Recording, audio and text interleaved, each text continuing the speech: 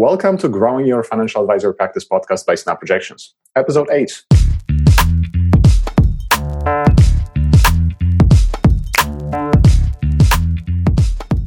I'm your host, Pavel Bremensky, and my goal is to interview experts to provide you with insights, strategies, and actionable tactics that you can start applying to grow your financial advisory practice today. For more information, head over to snapprojections.com/podcast. Now, let's introduce today's featured guest. Today's guest is David O'Leary. In cliché fashion, David's life was transformed after a trip to Africa. His ensuing soul-searching led him to quit his Bay Street career on a quest to affect positive change. Currently, there are 3 levers David is pulling to make a dent. As Director of Impact Investing at World Vision Canada, he's mobilizing capital to help the world's most vulnerable people. He also founded Kind Wealth, which we'll talk a little bit more about on the podcast, a not just for-profit business helping millennials manage their finances in alignment with their values. David also sits on the board of Parker P Consulting, a social enterprise helping organizations of all shapes and sizes achieve gender equity. David has lived, worked, and volunteered at various times throughout Africa. One of his proudest accomplishments is founding and running grassroots youth development while living in South Africa. David is a frequent speaker at conferences and in the media. He spent 13 years as Director of Manager Research with Morningstar, a global investment data and research provider. David holds a BA in English Literature from the University of Toronto, an MBA from the Rotman School of Business, and a CFA designation. David, welcome to the show. Thank you very much, Pavel. I'm glad to be here. Awesome. So, David, I'm really excited to have you on because not only because you have very interesting background, but also how your background uniquely, what I believe shapes what you're building with what you're doing and building with Kind Wealth. So let's maybe start with Kind Wealth. So tell me about your firm.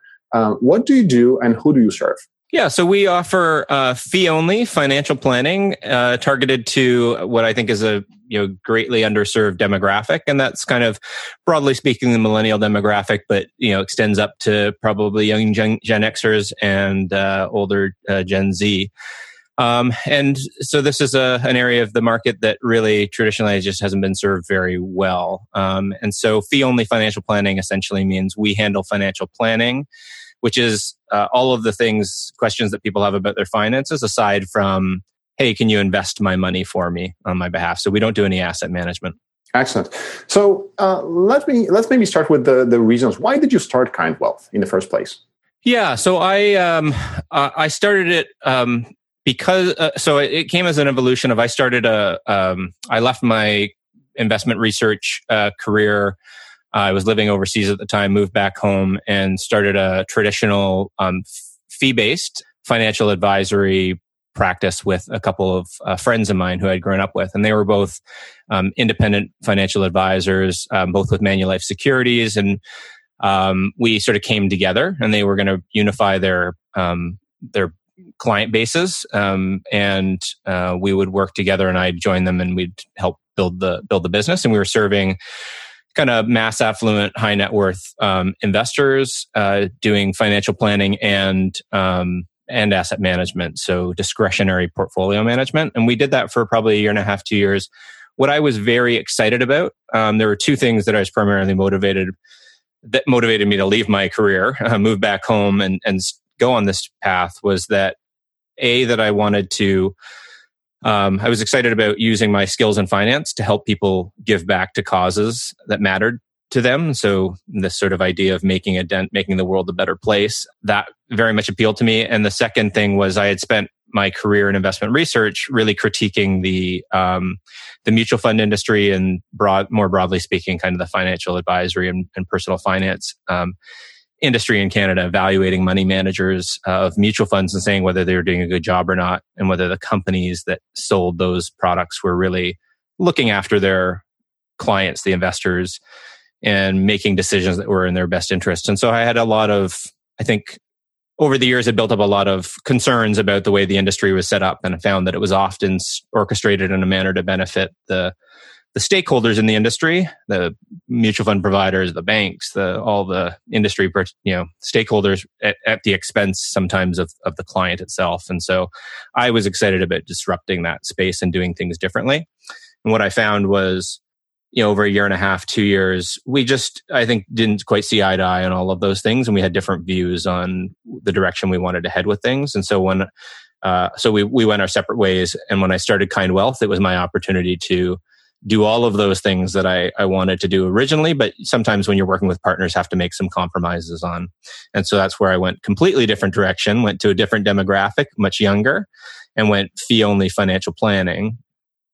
Despite the fact that my kind of previous experience was in asset management research. So I'm much more familiar with the asset management side of things. But the big need, I think, for most people, they have a much bigger need for financial planning. The asset management side of the business, I think, is increasingly becoming commoditized. And so that's why I focused on the financial planning. That makes a lot of sense. And I'm sure you're very conflicted, right? I mean, the industry is what it is. It's changing rapidly, but I'm sure there's you felt a little conflicted when you were basically doing investment research earlier on. And so, how do you think your experiences, your trips to Africa, and your volunteering experience, how do you think your past experiences and your background is actually helping shape Kind Wealth? Yeah, I mean it's such a huge part of it. So I mean the short version of the story is I met my wife in 2010, and I had spent I grew up an upper middle class white kid in suburbia in Toronto and in the West End of Toronto, and my wife came from a long line of international development workers, and so she grew up in primarily Ethiopia during the famine in the 1980s, and so our backgrounds and worldviews were so radically different. And so I found it fascinating that I had spent precisely zero amount of time thinking about others beyond my friends and family. And her family had spent their lives dedicated to helping others. And so I found that fascinating, started to learn more about it. I took a trip. She helped me organize a volunteer trip with World Vision, coincidentally, where I'm doing some work now. And I spent 6 weeks in Sierra Leone. And I remember, the week before my trip, I had been, on what I call a stewardship visit, a due diligence visit with, RBC. And we were kind of at the top of the RBC tower talking to the executives about their, overlooking Bay Street and talking about their asset management and how they go about, managing assets and how they price their products and how they create their products and all the things that we sort of would ask money managers about. And the next week, I'm in the middle of a really remote village in Sierra Leone on the border of Liberia, and in a school with really just a shack with the entire village in one classroom. And it was a profound. It's such a cliche to talk about another white guy going to Africa and talking about how his life was changed, but that's what happened. It's exactly what happened. And so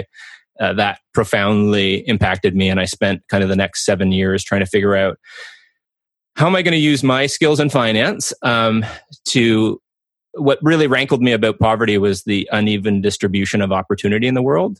It's so crazily unfair that I had so much more opportunity because of where I was born and who I was born to than somebody in rural Sierra Leone who, may be born with HIV, because a parent had HIV, and you just don't stand anywhere near the same chance in life. And that's just not, of succeeding, and building a secure and happy life. And that seems so wildly unfair. And so I spent a long time trying to figure out what the irony of it was.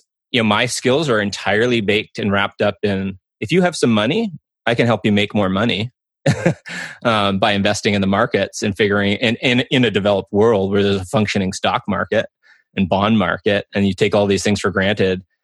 And I was asked to do a presentation in Sierra Leone around because the people kind of working that I was working there with were like, "Oh, you know about finance? Tell us about how we can improve our financial situation." And I remember looking at the group thinking like, "Oh, I have no idea what to tell you. I mean, I help people who already have money invest in a very functioning, highly developed market, and my skills seem particularly useless in this environment."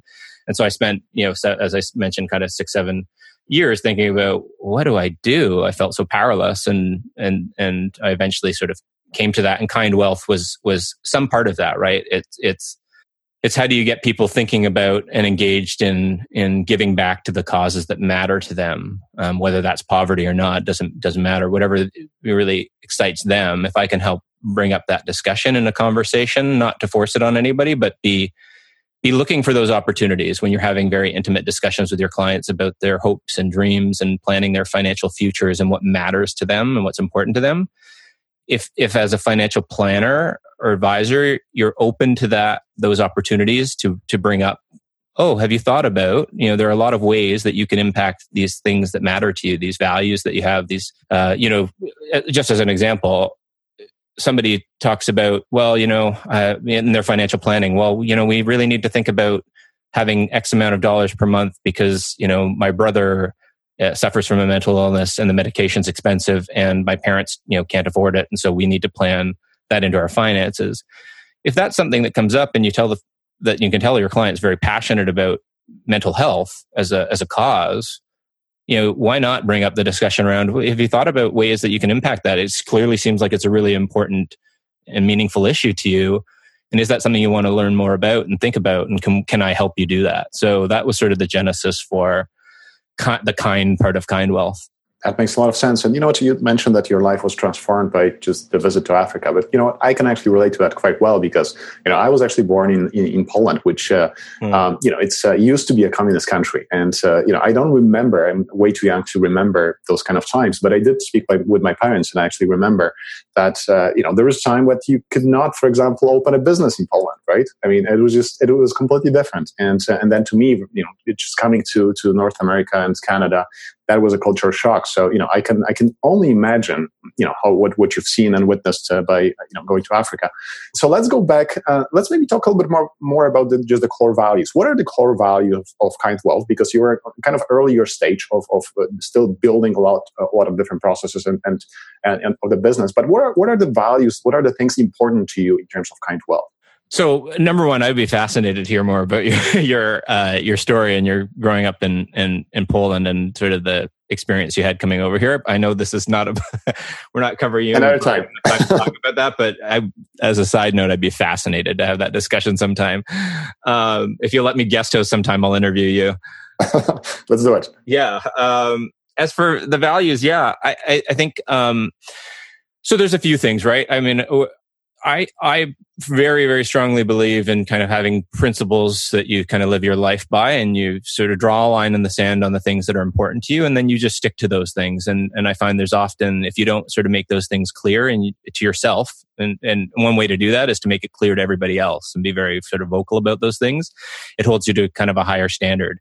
So I'm digressing a little bit, but when I named Kind Wealth, you set the bar fairly high in terms of your code of conduct, right? I mean, even I think about it if I'm, driving around on the streets and sometimes get a little road rage, if the people who knew me, saw my behavior, you're under easy attack for like, oh, that's not, you're not acting particularly kindly. And so we all have those moments, including me, where I'm, probably not the nicest guy and probably a bit of a jerk. And so I like that I'm very publicly upfront about the Kind Wealth aspect, and that internally holds me to a higher standard. And so I think on the value side, that's something that's important and valuable is to state those things explicitly. So our website's probably going live next week. It's been much delayed, but some of the values that we put up front are commitment to radical truth and radical transparency. And those two are really big ones for me, in that those are kind of some of the things that I think are lacking in the industry right now, transparency especially. So transparency around fees is a really big issue in the industry, one that I felt needed a radical disruption. And so Kind Wealth was set up with a flat fee, monthly subscription pricing. So the client pays right from their credit card. There's a monthly amount. They know exactly what they're paying because they get a credit card statement every month showing exactly what they've paid us. And there's absolutely zero question about, trying to interpret what's that, if it's a percentage of assets, which is typically how advisors charge, having to do the math and translate that. And B, it doesn't just come out of your investment account. It doesn't just get quietly siphoned out of your investment account so that you're unaware. It's crazy that I've written an article on this. It's like the biggest expense you're paying right now, and you have no idea how much you're paying for most people, is financial advice. It's because it just gets quietly siphoned into their account. And for some people, this is thousands of dollars a year. I mean, there's nothing else that you'd spend thousands of dollars a year on and not even be able to say and know how much you're paying and where it's going and who it's going to. You don't even see it. So those are two big ones, radical truth and radical transparency. Excellent. So let's talk maybe a little bit more about the business model, right? Because you said that you switched the business, really the demographics, where you were focused maybe on XY kind of demographic, and the return based model is basically the how you're going to build the company. But what really attracted you, or what prompted you to start looking at this kind of demographic? So, Michael Kitces, who I think most financial advisors would be familiar with, he is probably the most followed sort of guru in the U.S. around talking about issues that financial advisors face. He has a podcast, and he had on Sophia Berra, who is a young CFP financial planner who'd started, I think it's called XY Planning. And she had this model, and that's the first I had heard about it. And I'm sure she wasn't the absolute first person, but she's on this kind of early wave in the US that this is a trend that's really kind of exploding right now, this monthly subscription retainer-based model. We call it the next Netflix model or whatever we want. But that was where I'd first heard about it. And she talked in depth about the approach, the model, how she was sort of building the business. And I could barely finish listening to the podcast before I wanted to start just jumping on that, because it was so in line with it. It sort of unlocked this. I was wrestling with how do you price things and how do you structure things that allow you to be transparent, fair, make some money, and serve a demographic that doesn't have a lot of financial assets yet. And so this really resonated with me. Makes sense. And so yes, I'm familiar with XY Planning One Network and their approach. And I think, there are some differences between the US and Canada. So I'm actually really looking forward to see what the future holds and how this is going to play out here in Canada. Mm-hmm. But another question for you. So their focus is clearly X and Y, right? What do you think about applying this model to consumers even who are older, right? For example, who are maybe boomers or maybe people already in retirement? I mean, what about them? That's such a good question. Yeah. So the irony about all of this is that the people who would benefit from it most are exactly the people who have the most money. Because once you do flat fee pricing, you've unhinged it to the amount of assets the client has. And so, right. The more money you have, the cheaper it becomes as a percentage, and the cheaper it becomes relative to the traditional pricing model. So it is an even greater attraction and more valuable to the more wealthy, and that correlates with age in most cases. And so, but the trouble is, so we're not, the kind wealth doesn't turn away. Like we won't say, no, you're too old, we won't help you.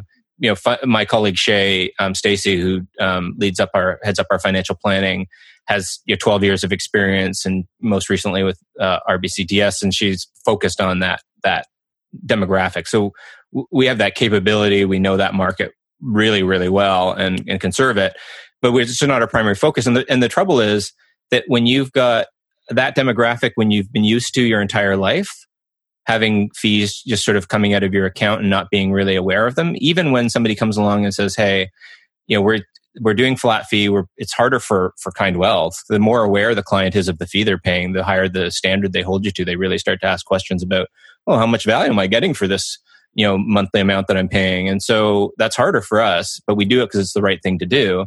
And I think that at the end of the long term, that'll win out. That'll be the business strategy that pays off long term, which is just doing the right thing.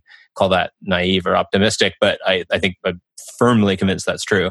So, but this demographic, they're so used to it not being the case. It is confusing to a lot of people, and unless you like implicitly trust the person you're speaking to, sometimes you're just sort of confused by it. You're uncomfortable with it. It's different than what you've experienced your whole life, and so you just sort of revert back to a bank. There's safety in that. I know there's a brand behind that. I don't know who Kind Wealth is. I don't understand this, why it's coming off my credit card when I've never had that experience before. And so sometimes that's a hard sell, despite the fact that it would save them, in a lot of cases. Some cases it's like thousands and tens of thousands of dollars. Absolutely.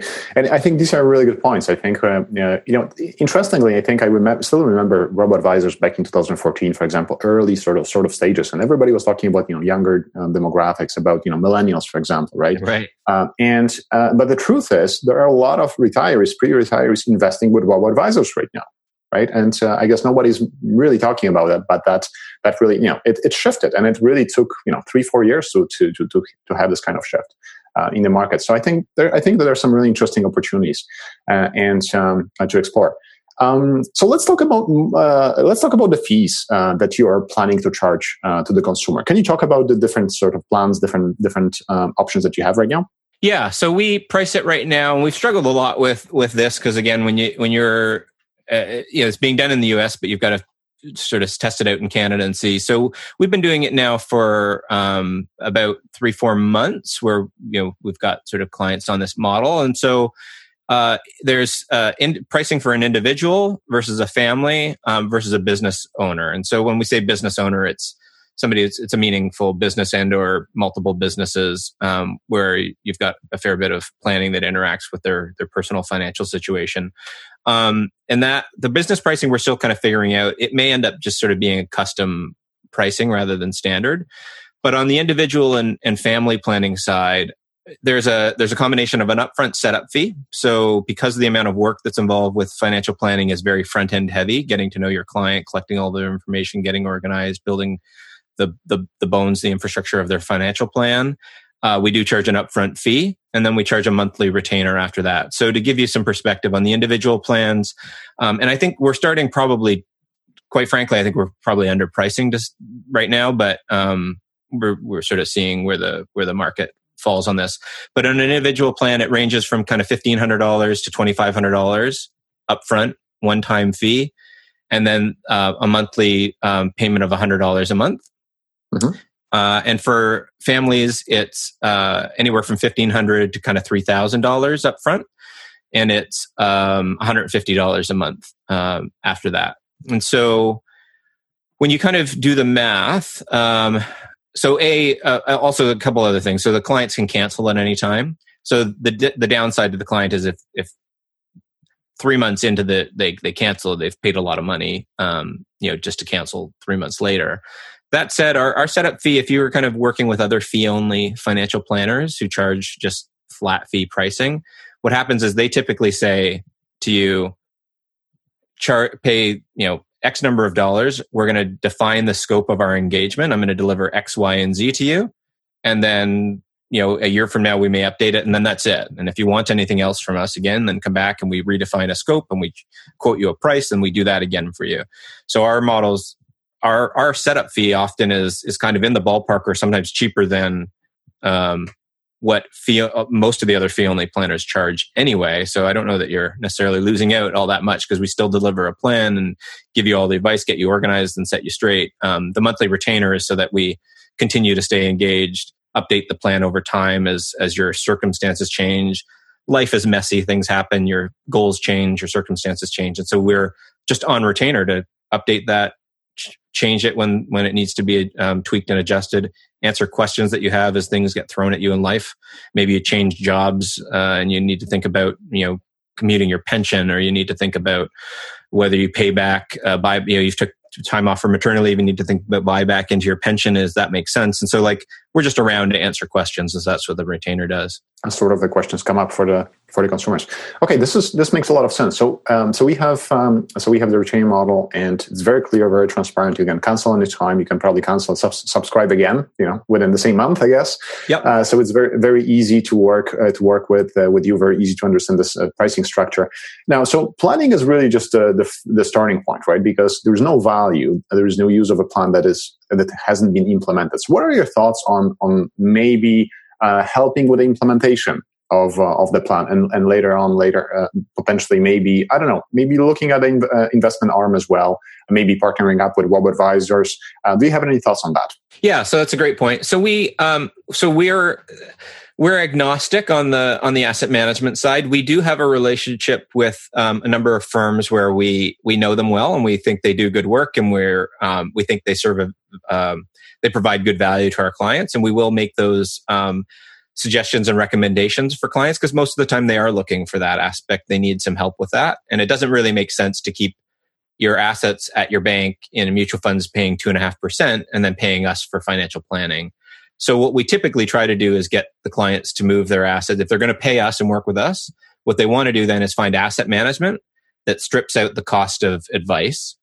So there's a few ways to do that. They could set up a discount brokerage and they can do all their own trading. And we're not there to recommend securities and make investments, but we can give them advice on how to set one of those up, and we can help them with their asset allocation and thinking about the decisions. But ultimately, they make their own choices and they invest their own assets.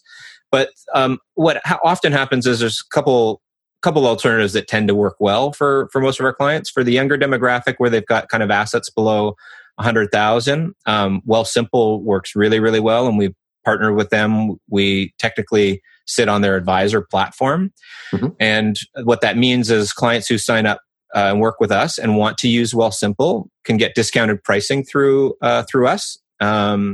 And when they set up their accounts, we are able to actually see their accounts and look into them and explain what's happening to their accounts, and then have all that live information in their plan. And so if we say, you need to set up a TFSA and an RRSP, we can definitely help them do that. So sometimes if the clients can, Simple's interface is so easy that a client can typically do it themselves.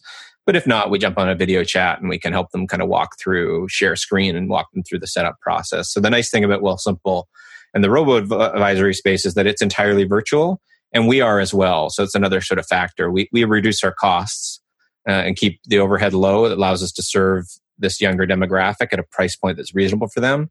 And we do that partly by just no office overhead, no sort of a lot of the same physical overhead expenses that come with having a traditional advisory office. So we do everything virtually and conduct all our meetings via video chat. Great. Great point. And of course, you have a lot less compliance, right? I guess, right? So is there anything on the compliance side actually that you have to pay attention to? Just curious. Yeah. So you definitely, so there's a couple things. I mean, one is the regulators right now are sort of increasingly talking about regulating who can and can't call themselves financial planners. I think that's wonderful. So I hold CFP level 1. I will work towards the sort of complete CFP designation, but our head financial planner who leads all our client relationships is a CFP. And I think that's a kind of a necessary minimum requirement. And then B, you have to be very careful about, not construing that you're giving investment advice. That's not something we're licensed to do, and it's not something we plan to do. But that's where we make it very clear that the clients work with a Wealthsimple. Where I didn't finish that last thought was that for certain clients where they prefer to have some active management and or just a more of a traditional investment management approach, there are other firms like, for instance, SteadyHand, based out of Vancouver, that does, that offers traditional mutual funds, but their pricing is much, much cheaper than the competition. They strip out the advice component from their MERs, and they work very hard to keep their expenses low. And so we have those types of options for people who want to have their assets managed actively and or more traditionally with a person to interact with. So we've got a couple options on that side. But from the compliance perspective, once you remove the asset management, it reduces a lot. What we then just sort of keep as a guiding, our North Star is do what's right for your client in all circumstances, put their interests ahead of your own. But that's where, and I'm sorry to ramble on so long here, but that's where it's very important, the pricing mechanism, the very fact that we have flat fee pricing. I think almost entirely, I can't think of any other conflicts of interest that exist between us and our client when you move to flat fee pricing. Because what happens, this doesn't get talked nearly enough in our industry, but there's a lot of negative attention right now, and deservedly so, on the commission kind of based model, particularly deferred sales charge loads. And that's obvious because the fund company is the one paying the product provider is the one paying the advisor. So their interests are conflicted. But even like traditional asset-based pricing, I think is very severely conflicted. And I'll give you a very real example.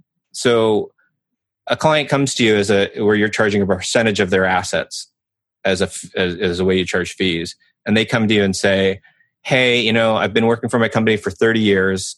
I'm retired now, and I've got a defined benefit pension, and they're offering for me to commute the pension value. I can take a one-time payout for $1 million, or I can keep my pension indefinitely and continue to receive the benefits. What should I do? And so the advisor in that situation has a huge conflict of interest. Right. If they tell the client, yeah, take the payout, right, they're going to collect, let's call it 1% on $1 million. You're going to make $10,000 a year because they told the client, or whereas if they tell the client, no, keep the pension and just get the annual payment and live off those payments. Well, now they get nothing. And the clients are often unaware that conflict exists because the advisor doesn't bring it up. So that's a big problem. Like if the client comes to you with the traditional asset-based pricing, if the client comes to you and asks you anything, should I invest my money or do anything else? Buy a piece of property, pay down debt, whatever it is, give it away to charity. The advisor's best interest is no, don't do those, invest it instead, because that's the only way I'm going to make any money. And that doesn't get talked about enough. I'm so glad that you brought it up. And this is an excellent example. And I think the benefits of having a very clearly defined and really aligned business model with the ones who you serve, that really makes everything easier, transforms everything, and just makes your organization so much stronger. When it comes to even thinking about let's say expanding or hiring. So let's talk about hiring too, because we spent quite a bit of time talking about the consumer side, but I believe that you will probably be expanding at some point. So you probably are a very attractive alternative to young planners, for example, that the ones that actually want to focus on planning, not being a more of a sales role, working for a large bank here in Canada. So, what kind of planner would be a good fit to be working with KindWealth? Yeah. So what we're in the middle of doing right now, Shay and I are building out a process around, what are the client deliverables look like? What's the sort of CRM process for how do we onboard and get clients' information? How do we store it and manage it? And what are the sort of touch points with clients after the initial engagement? And what do our newsletters look like? And so there's a whole kind of foundation that we're building. And then as we build that, bringing on other financial planners who want to build a book of clients and want to work with people and manage, their kind of their own client base and be able to do that virtually. So if they want to build their book of clients and help them spend 3 months in France for the summer as they help their clients from there because they can video chat and do everything remotely, and they don't have to go work for a bank. I mean, the traditional model right now, if you're a young financial planner, so the answer is we're looking for young financial planners who maybe have a little bit of experience, but not tons, and are looking to sort of or earlier on in their career. But the traditional model right now is you come out of school and you get your financial planning certifications and you don't have there's a few problems. So one is, hey, I've learned all the theory, but I haven't actually sat down. What do I say to the client? How do I structure the meetings? And what do I deliver to them? What do I give them? I don't have all that worked out yet. And that's overwhelming to try to just do that all from day one. The practice management aspect, right? Yeah, the practice management. And then the other aspect is, with a percentage of assets pricing, you have to focus on people who have a lot of money because that's where you can only make, that's how you make any money. You can't make any money off people who don't have a lot of financial assets. So younger people have, increasingly have good incomes, and money in real estate, but not much in financial assets. So you can't really focus on that market. So what that means is you're 30 years old and you need 65-year-old clients who have $1 million or more, and there's only so many rich uncles or, uncles that you have with $1 million that are willing to give you their, work with you and have you manage their money and do their financial planning. And so what that means is you've got to go work for somewhere that has distribution that can feed you clients. And so then you go and you work for a bank or investors group and they pay you a salary and a bonus and you do all the work and you build all the relationships. And after you do that for 10 or 15 years, if you make enough, you build up really good relationships with your clients and you've got a big enough book of business, and you want to be independent, you no longer want to, be a salaried employee or work for an organization, you can then leave and you try to take as many of the clients with you. And then the bank threatens to sue you because they say they own the client, which is a whole nother rant I could go on about. A bank owning a client is preposterous. But anyway, they'll try to threaten to sue you. And if you cover your tracks well, like a good, for an industry benchmark, like if you take half your clients with you, that's a real good percentage. Like you've built good relationships, because inevitably there's a bunch of friction, right? You've got clients who become disengaged over the years, and or they're just uncomfortable. They're busy. They can't be bothered to switch because you've got to repaper them if you leave, set up all the accounts again. It's a fair bit of work. So a good benchmark, if you take half your clients and half your assets with you, it's really great. But that's after 10, 15 years of working at a bank, working your butt off, threatening to be sued. So there's no model for, hey, like I want to be a financial planner. I'm young and I just want to do it myself. But I don't also want to be an entrepreneur and build my whole business and do all the back end stuff that comes with being an entrepreneur. So Kind Wealth is kind of looking to create a viable alternative for younger planners who want to build some experience, get some, and with this pricing model, by the way, the nice thing is you're 30 years old, but now flat fee pricing means you don't care how much assets somebody has. You can help anybody regardless. So all of your friends and family, your colleagues, your entire networks who are in and around your age become potential clients for you. Absolutely.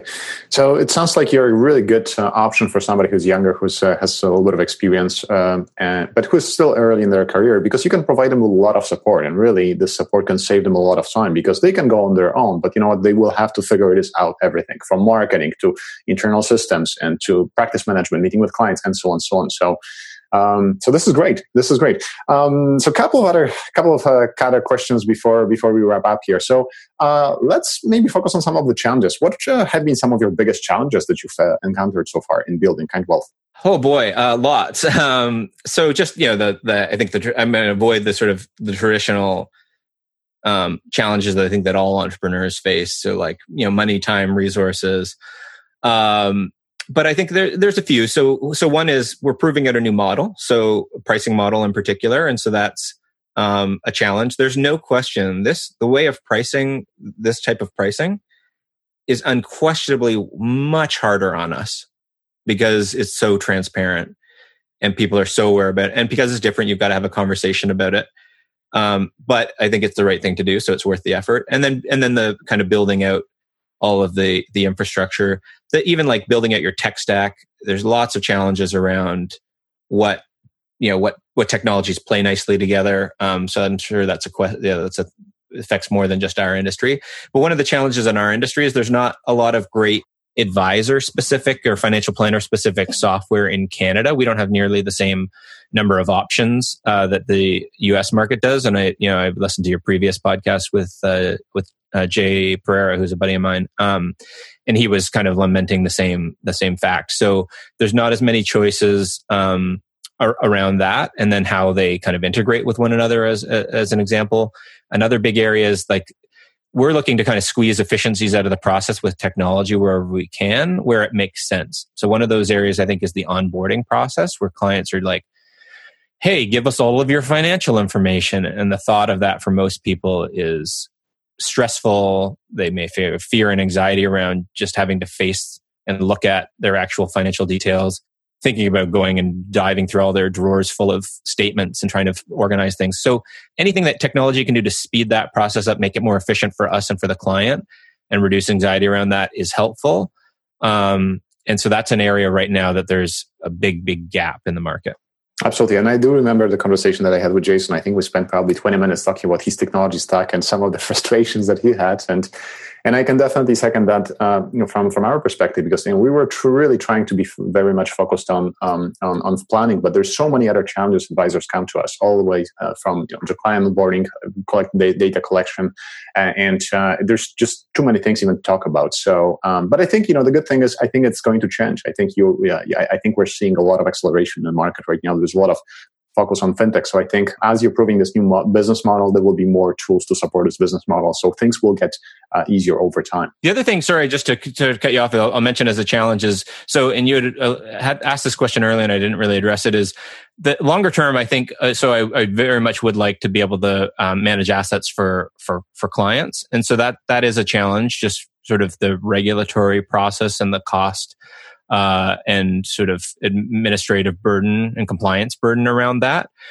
So it's something that I'm actively solving, but I'm particularly interested not in doing traditional asset management, because as I kind of alluded to at the very beginning of this podcast, I think that's quickly become commoditized. So we've seen with passive investments, ETFs, smart beta, the costs on that, the margins are really being squeezed, and they should, because I think the investment management process is something that can, of all the things that we do in this space, is the most ripe to be replaced by technology, by by algorithms, by rules. Machines are in some ways a lot better at making some of these decisions and identifying patterns and removing emotion from the equation. I don't think they're perfect. I think there's value in having the human, but it takes, it compresses those margins because you replace a lot of the manual labor. But where there's an area of great need, and then of course, as a result of the great need and the lack of supply is fatter margins, is on the kind of values-based investing. So what I'd love to do, the long-term goal is a world where clients can have cause-based or kind of SDG. I don't know if that's a term that most people are going to be familiar with, but what does it stand for? SDG? The Sustainable Development Goals, based out of the UN, and they're basically like, here are these goals that we have for good development across the world and among people who need it. So like, poverty, ending poverty is one of those goals. Reducing removing hunger, good nutrition, gender equality, improving education. So there's 17 of these sustainable development goals. And so what you find is that people each kind of have their cause. Like, hey, I care about education. I care about climate change. Somebody else cares about social justice or the environment or energy. And so there's kind of these causes aligned with these sustainable development goals. And the entire world is kind of getting behind and organizing along these goals that the UN has set out. And so what I'd love to do is have portfolios long-term that are aligned with people's goals. And so a combination of, kind of very traditional non-SRI or impact investments with supplemented increasingly with SRI investments and or impact investments where they're aligned to those things that matter to you. So if it's gender equality, having as the market and the number of investment products increasingly proliferate around SRI and impact investments, that you'd kind of move from.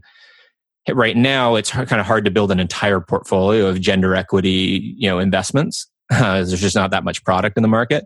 But over time, so you'd start with a heavily kind of traditional based investment portfolio and maybe have some SRI ETFs in there that focused on gender equality. But as the amount of product out there proliferates, that increasingly you transition from kind of traditional assets to more and more SRI and or impact investments that target those causes that matter to you. So long term, you're managing a portfolio for clients that not only kind of achieves and matches their risk return profile, but also their purpose, their values, their mission profile. And it could be a combination of causes, right? So you could have something that's focused on gender equality and ending poverty, for instance, which are two big causes for me, or, energy and the environment, or, whatever it is. So, that's a longer term goal that I have, but that starts with being, getting licensed and having the ability to actually manage even traditional, assets. Well, that's a maybe longer term goal, but it's just an amazing goal, and I really like that about you. And I think that the way how you're building client wealth, how you're positioning, being focused on values, I mean, that's you're the right person to actually go and execute that. So this is great. I'm glad that we came back to that and you mentioned that. So last question, David. This podcast is all about growing your practice. Do you have any parting words of wisdom for the listeners? Yeah, I think this is really exciting time right now in our space. When I first left my career at Morningstar, I was getting into this fee-based advisory practice, but going into the financial advisory side of the business. And more than one person said to me, "Oh, are you sure this is a good idea? Like, this seems like a bad time to be doing that, given the kind of compressing margins, the increasing scrutiny around advisor compensation." And to me, I looked at it and said, "Oh, this is the perfect time to be doing it, because any times of disruption and change means there's opportunity as well, and you just have to position yourself for it." So that's what I've done with Kind Wealth. I think we're set up very, very well for the trends that are emerging now and will only, I think, continue to strengthen. So I feel like there's a bit of a tidal wave, and we're just starting it. We're positioning ourselves well right in front of it. But I'd encourage anybody with kind of ideas and I'm very open about what we're doing and how we're doing it, and people say, "Well, why would you share that? Because people are going to copy you." I would love it. I hope there's tons and tons of advisors and planners that go out and do the monthly retainer based and commit to transparency and doing what's right for their client, because that's what I'm doing this for. That's why I am here. I mean, I'm happy to help people, and I enjoy helping people reach their goals. That's very fulfilling. But boy, I'll feel even better about doing that at scale, where I've motivated, incentivized, and proven to other people that this model can work. And so it doesn't have to be this model, but I encourage people to there's a ton of opportunity. You don't have to stick with the status quo. Invent, come up, innovate, and do what's right for the client. And that will be the business model that succeeds in the long term, because I maybe I'm naive or optimistic, but I believe in that. I don't think you're naive at all. I think I fully agree with everything what you're saying here. And I think this business model, as we mentioned earlier, I mean, this market is hugely underserved. So I think there's a huge opportunity, and there's so many different sub niches, right? So it's not about, having more people, only planners, for example, competing for the same market, right? But just they can focus on different areas. And I think so. There's I think there's a lot of opportunity, and I just want to highlight that. Great time to start the only fee-for-service business. So David, if anybody wants to get a hold of you, whether they're a consumer or an advisor, with some questions, or a younger planner thinking about joining maybe and working with you, what's the best way to reach you? How would they connect with you? Yeah, so my email is dave@kindwealth.ca, and then our website, kindwealth.ca, should be live next week. There's a landing page right now, but hopefully by the time this actually airs and people are listening, the site will be live, and if not, it will be imminent. So those are the two best places to reach me. Wonderful. David, thanks for coming on the show. That was a lot of fun. I really appreciate it, and I had a great time. Thank you very much, Pavel.